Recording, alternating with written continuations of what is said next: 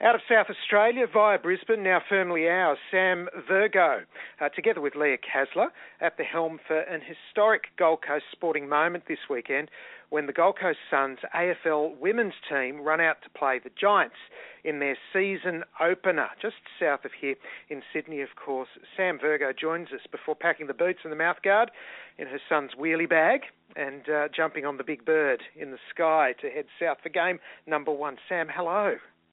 Hello, good morning, Matt, and thanks for having me. Oh, absolute pleasure. Really have been looking forward to meeting in a sense. Congratulations, first and foremost. Thank you very much. It is very exciting, and when you do put it like that, it gives us all goosebumps. Not just me, but everyone in our group, and we are really so excited for this weekend.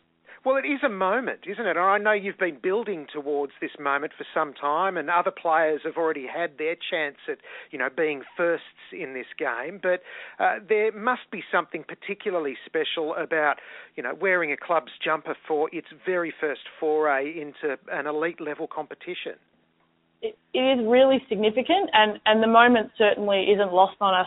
Particularly, even if some of the girls have played before. On our photo day recently, our jerseys were hanging in our lockers for the very first time, and it was quite emotional just to see the jersey hanging there, and the moment, certainly isn't lost on us. It's really significant, and it means a lot to all of us. It wasn't always football for you, Sam. Indoor and beach volleyball had your attention for a while there, didn't they? It did, yeah. I went to a specialist volleyball school in Adelaide, and I was lucky enough to be coached by some of the great beach volleyball players, Nat Cook and Tanya Podast as well, down in South Australia. So I had a great experience in volleyball, and I didn't actually know footy was a sport that girls could play until I moved to Brisbane. Right, okay. So I figured it must have been your South Australian background that kind of triggered something in you, but it wasn't until the move north. I always, as a South Australian, footy's a bit of a religion as it is down in Victoria, so I always followed footy and loved the game, but you never knew that it was something that I could be a player in. So, it was almost by accident. I just joined a footy club close to me because I didn't really know many people, and the rest is history, I suppose. When did you know that it was going to be the game for you? As soon as I arrived, the first training session, I was hooked. What was it about it? Why? This is exactly where I want to be. Everyone was really friendly. I was lucky enough to walk into a great club down at Griffith Maruka, and friendly, and there was a footy, and it was fun, and I could tackle people. That's my favourite part. But I think that's something that you'll find most girls and women love. They can.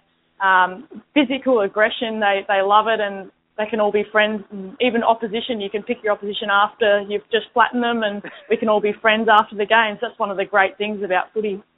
Sam Virgo is with me, co-captain of the Gold Coast Suns, of course, their first venture into AFLW football this weekend, heading south to play the Giants. Now, I hope I get your history right here, Sam. Bear with me, but you knew you were on your way to the Brisbane Lions when you ruptured an ACL, just in the last moments of a grand final victory for Griffith Maruka that you've mentioned. Was it something along those lines?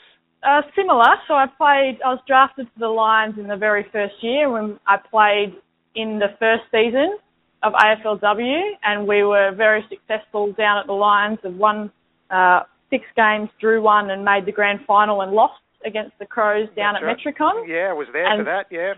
Yeah, it was a really tough day, but still one of the best days of my life and everyone else who was there that day. I still maintain one of the best football experiences I've ever had that day at Carrara. It was really incredible, and I think you'll find that most people will say that it was a watershed moment in the history of women's football, but really special for those of us that were there.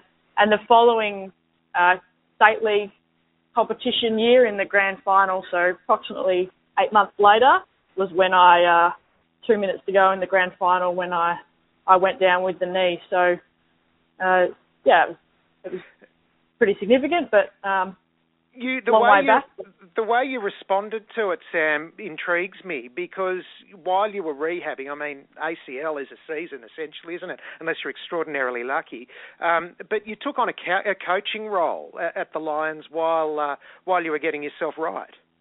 I was really lucky. Coaching is something I'm really passionate about, and I was really lucky that the Lions were able to help me along my recovery, and it really helped with my mental health to stay involved. So I was the team manager for the AFLW side in the year that I was away. So it was really great for me. It suited me well. I knew the girls, and I had a unique understanding about what the type of things that they were going through and the things that they needed. So it was a win-win.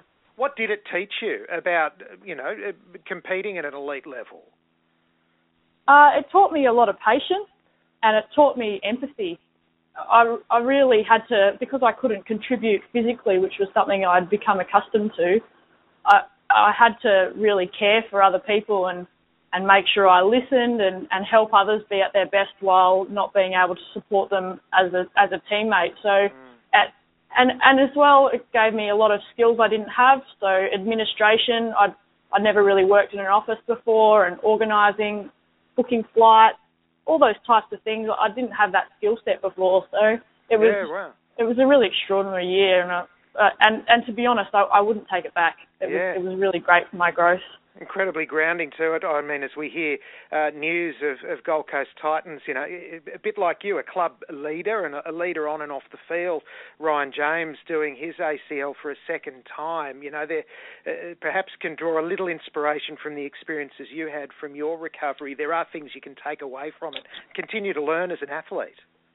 Absolutely, and I mean, it's your biggest fear doing it again, so I really feel for Ryan, and that will be a really difficult time in the short term as he deals with what's ahead, but I suppose the advantage is you sort of know what's coming, and there is definitely opportunities to grow yourself outside of what you're used to, your channel of football, and add things to your arsenal. Tell us about the squad, Sam. What sort of level of expectations should Suns fans have of what it is that you girls will bring to the footy field?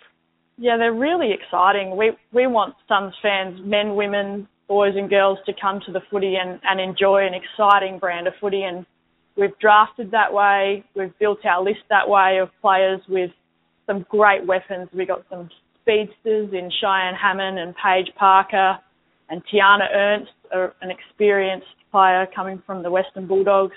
They'll give us some real speed. And we've got some inside footy bulls, I suppose you'd call them.